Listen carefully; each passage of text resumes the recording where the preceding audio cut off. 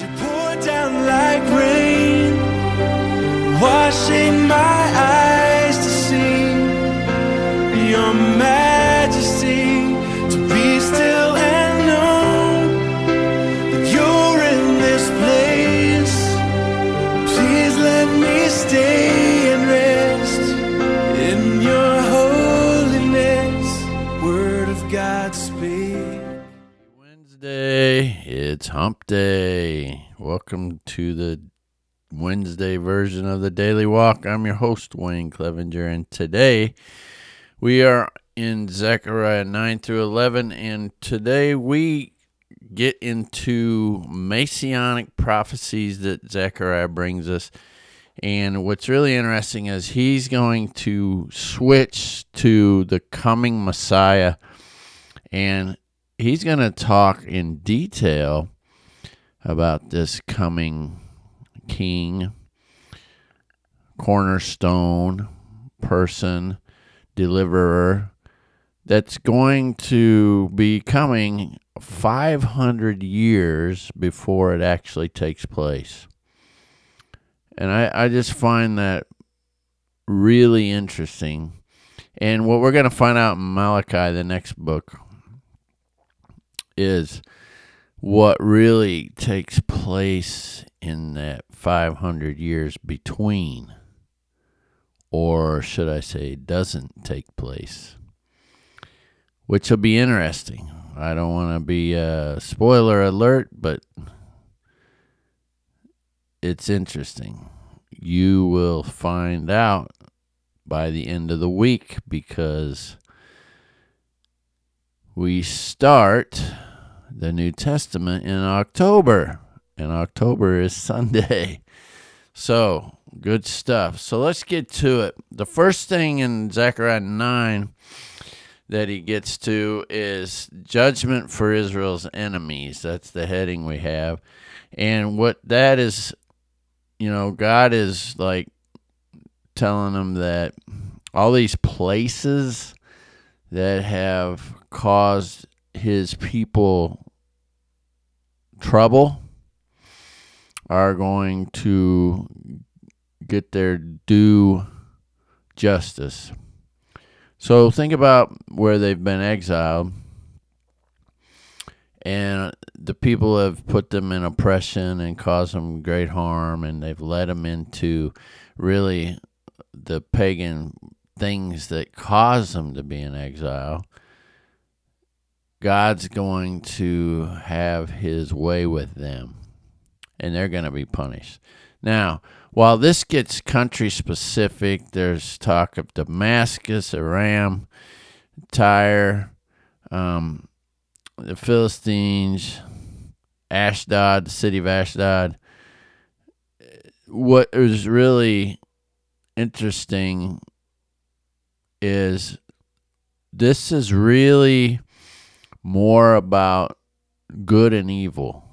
Okay, this is a more of a talk about good and evil, and how God is going to one day have his say over evil, and he's going to conquer all the evil. All right, because if we look at those places, they've done evil things to God's chosen people, and God's going to conquer it, all right? So how's he going to do that? Well, here we go.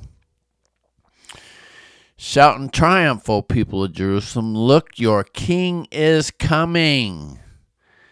Wow, I don't know. I'm not a real big Gaither fan, but they do this rendition of The King is Coming. That's really cool. The king is coming, the king is coming. I just heard the trumpet sounding, and now his face I see.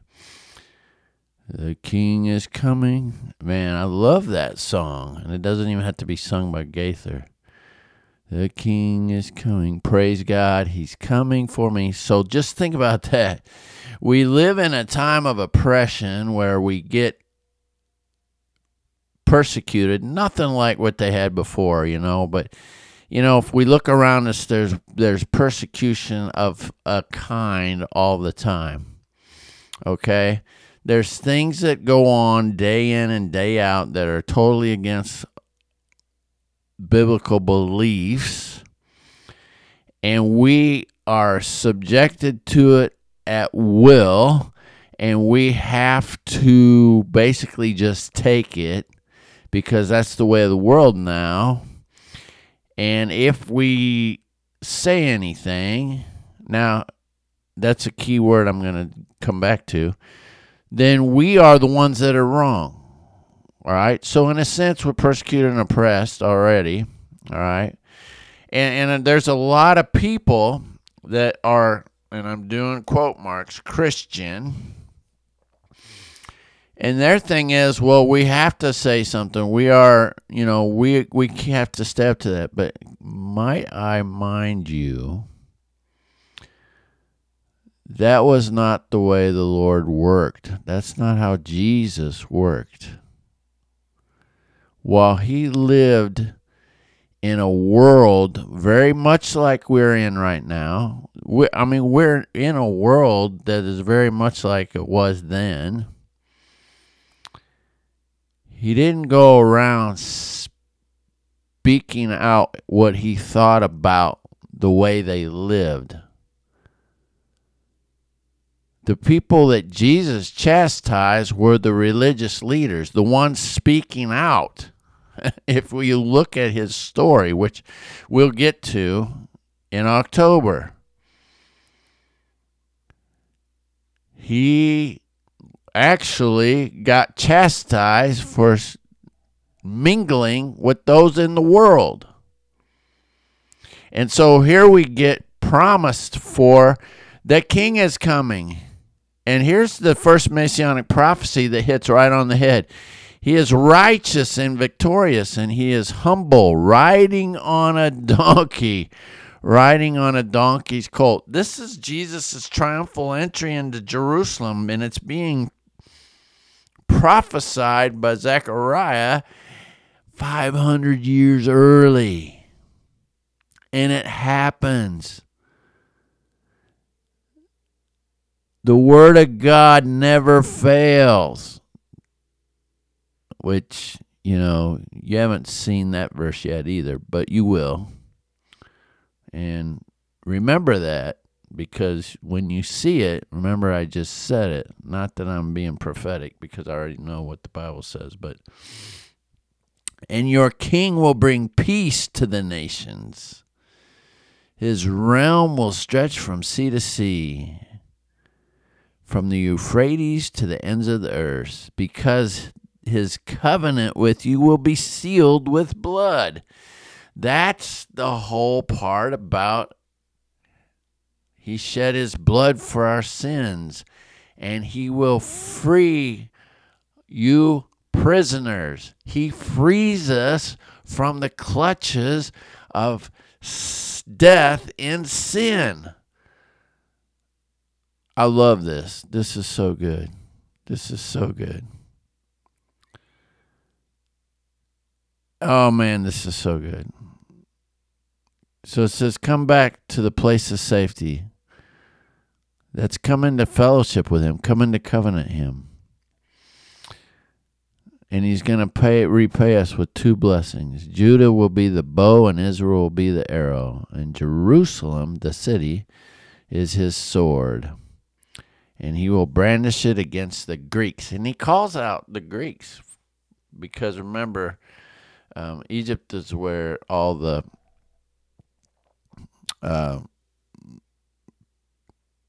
bondage, persecution took place at first, right? Okay, Greece is in there. So, again, that is a city called out, but it's metaphoric good against evil. And that's really where it comes from, all right? So the Lord is telling Zechariah to prophesy about the coming Messiah.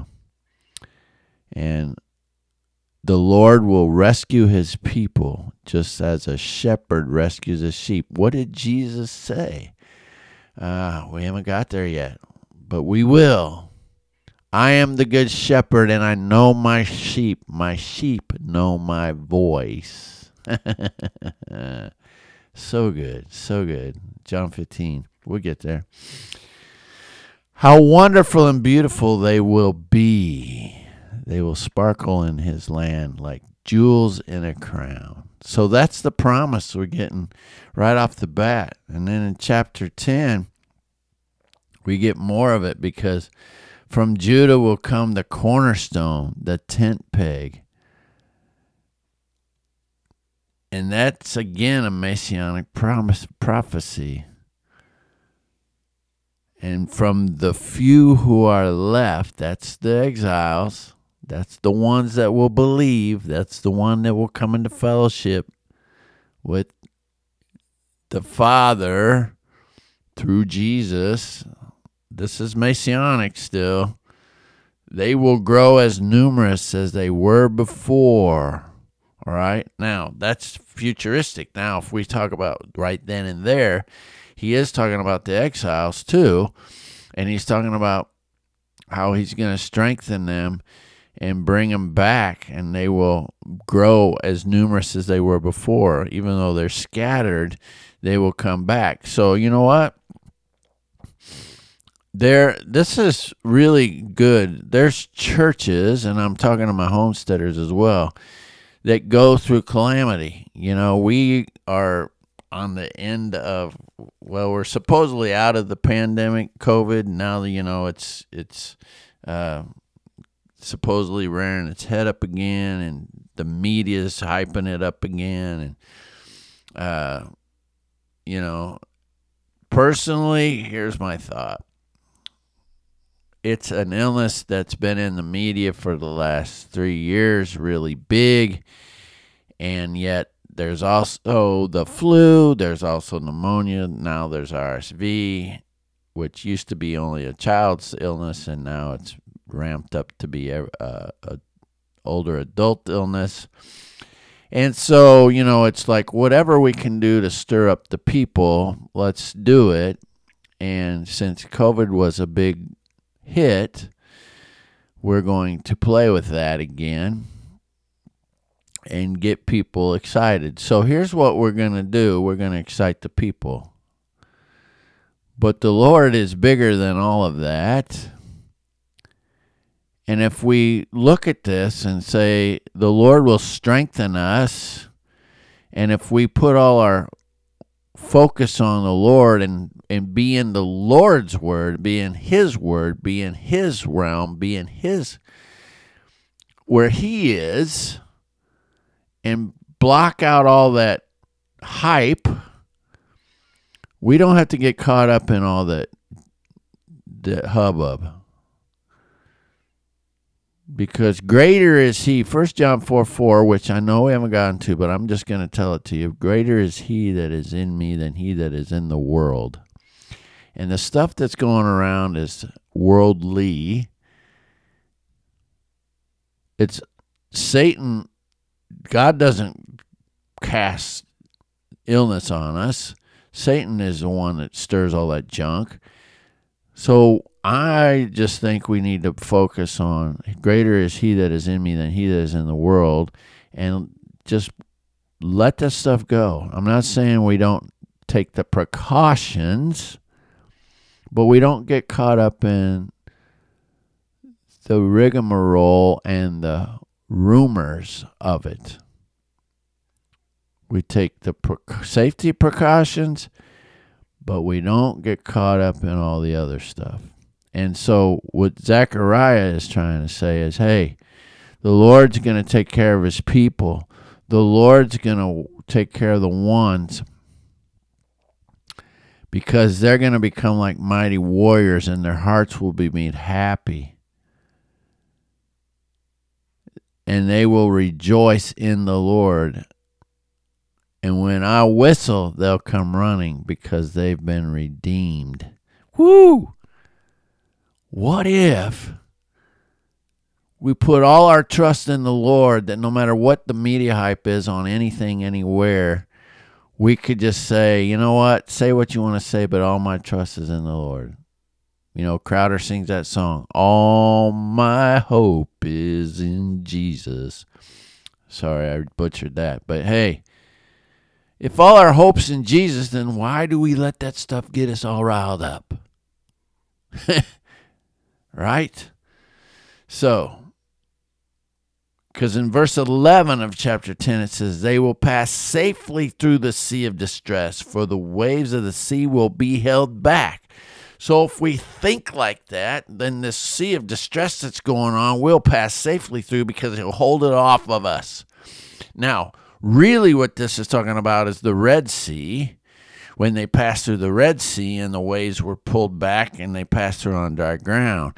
But what we really got to look at is if we're all in the Lord, then he'll hold the waves of distress off of us, and he'll hold those waves back, and we'll be good, because by my power I will make my people strong, it says in chapter 10, verse 12. And by my authority they will go wherever they wish. I, the Lord, have spoken. So remember who we are in the Lord God. We are his children. Another New Testament verse in 1 John, I think it's chapter 2, is, oh, what love the Father lavishes on us that we should be called children of God. That's what we are. And if we realize who we are in God, then we have this strength that only he gives us by his authority, and we can go wherever we wish because we know that he keeps the sea of distress and the waves off of us. But we have to keep our eyes on Jesus. And we will see in the New Testament that when we take our eyes off of Jesus, this happens with one of his disciples, we tend to sink. And then we're hollering for him. Oh, help me, Jesus. So Zechariah 11 talks about how if we go out of covenant with him, and this goes back to Israel and how it became a divided nation, because it followed bad shepherds. Now remember, the Lord Jesus, when he comes, they just gave the Messianic prophecies. He's the good shepherd, but if we follow the bad shepherd, that's what gets us divided, right? So he gives Zechariah this vision and says, all right, take 2 staffs and name one favor and the other one union. And so he does. And get rid of the 3 evil shepherds in a single month, okay? So there's evil out there. Oh, really? Yeah. That tends to bring us down because they lead the sheep astray. And so he takes the staff called favor and he cuts it in 2 because that represents when we break the covenant with the Lord. If we're not going to follow him and we're not going to do what he says, then what good is it? And so many times it's like we take the Lord's will for us and we write it down and we see, well, I don't like that one, and we put a line through it or tear it off, throw it in the fire. Just like Jehoiakim did way back in the day. And it's like, what? We can't pick and choose what God wants for us. We either are all in or we're not. And what we'll find out as well is there is no greater sin. Sin is a lifestyle. We either follow God or we don't follow God. And he wants us all in. And if we're not going to be all in, then it's like a broken staff that says we're not there. And you know what's really funny? Speaking of broken, there's this big myth that broken and fracture are 2 different things. But fracture is broken. There's just different kinds of fractures. Fracture is an incompleteness to a bone because of it could be a crack or it could be a complete break. But if it's cracked, it's broke. And so if you look at this staff, even if it's cracked, you've broken the covenant. You've broken it. You've broken the covenant. Even if you take out one or two of God's commandments and you throw it out, that's not what I want to do. Like Jesus says, even if you look at a woman with lust in your eye, you committed adultery. Well, I didn't really do it. Yeah, but you're looking at the stuff online and and that's making you think things. You need to X out of that. Excuse me. You need to X out of that and be done with that, because that's not what you're there for. And so the Lord's like, don't break the covenant. And they knew the Lord was speaking.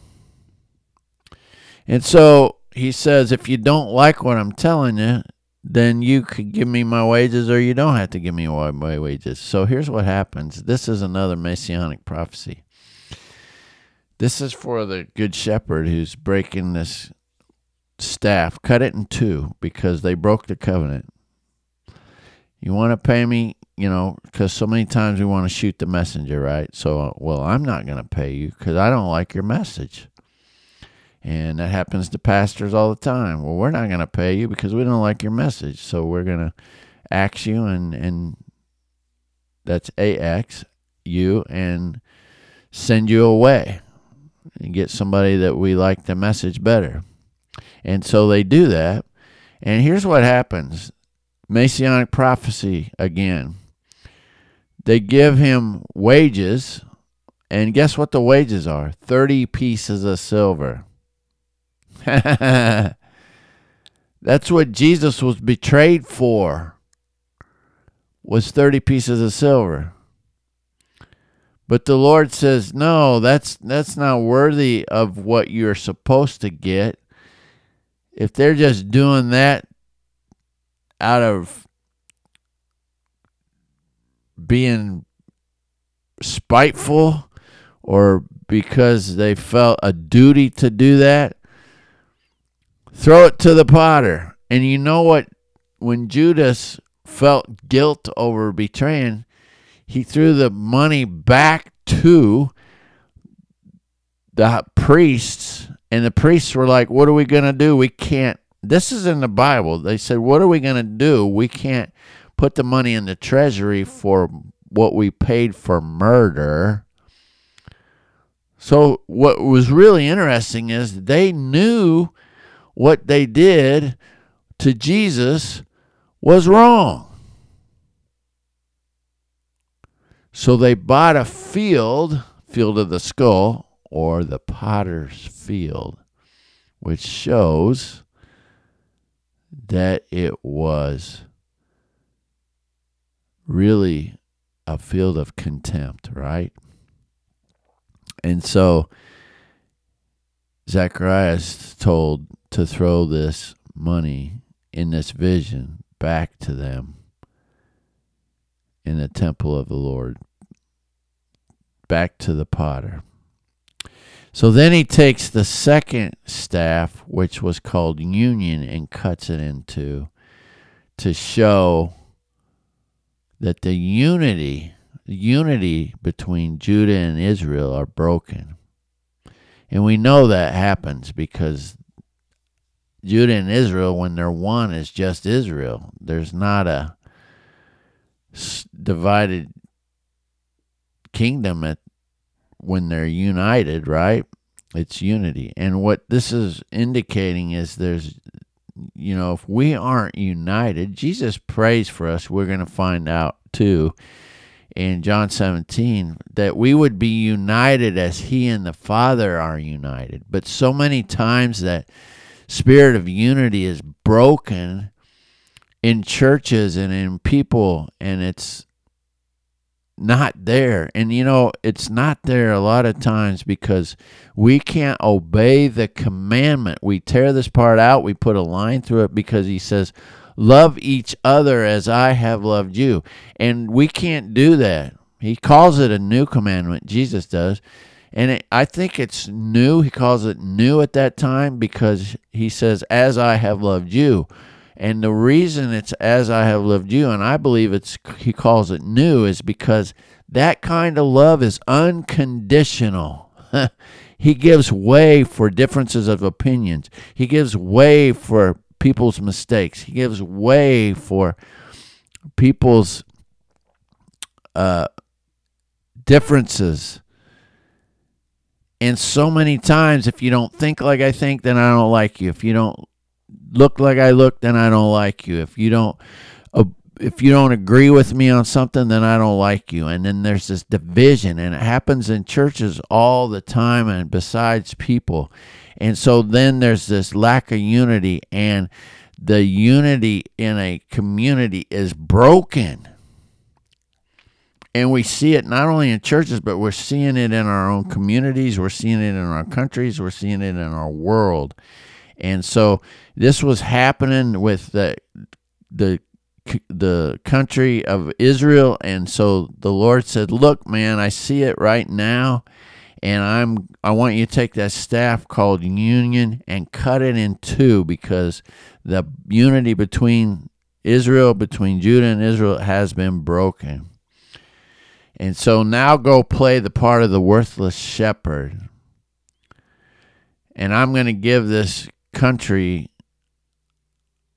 this shepherd who doesn't care for them at all, and who's not going to help them, who's not going to heal for them. This is that shepherd that wants to come, steal, kill, and destroy. This is that shepherd that could give a rip about us. You know who that shepherd is, right? That's the enemy himself. That's Satan. He doesn't care. He doesn't care what happens to us. And so the Lord says, what sorrow awaits those under the care of this worthless shepherd who abandons his flock. Whoa. So we have a choice. Really, we can decide to be in unity with the good shepherd, or side with the worthless shepherd. And man, I don't know about you. I don't want to be with one who can offer me no protection. And sometimes we have to find that out when it comes to the day of need for protection. Because we find out I'm vulnerable. I'm out here in the midst of the storm, and I got nothing to help me. And as we'll see when we get to the New Testament, and all the waves are crashing in, that's when we figure out, Lord, I can't do this without you. And Zechariah is prophesying right here that cornerstone, that tent peg, is coming. And he is the good shepherd. And he just wants to be in covenant relationship with us and have us trust in him so that we can have that protection. I don't know about you, but on this Wednesday, I think, I know, I want to be in relationship with that shepherd, the good Lord. I trust in God. Have a great day. We'll see you tomorrow. I trust in God, my Savior.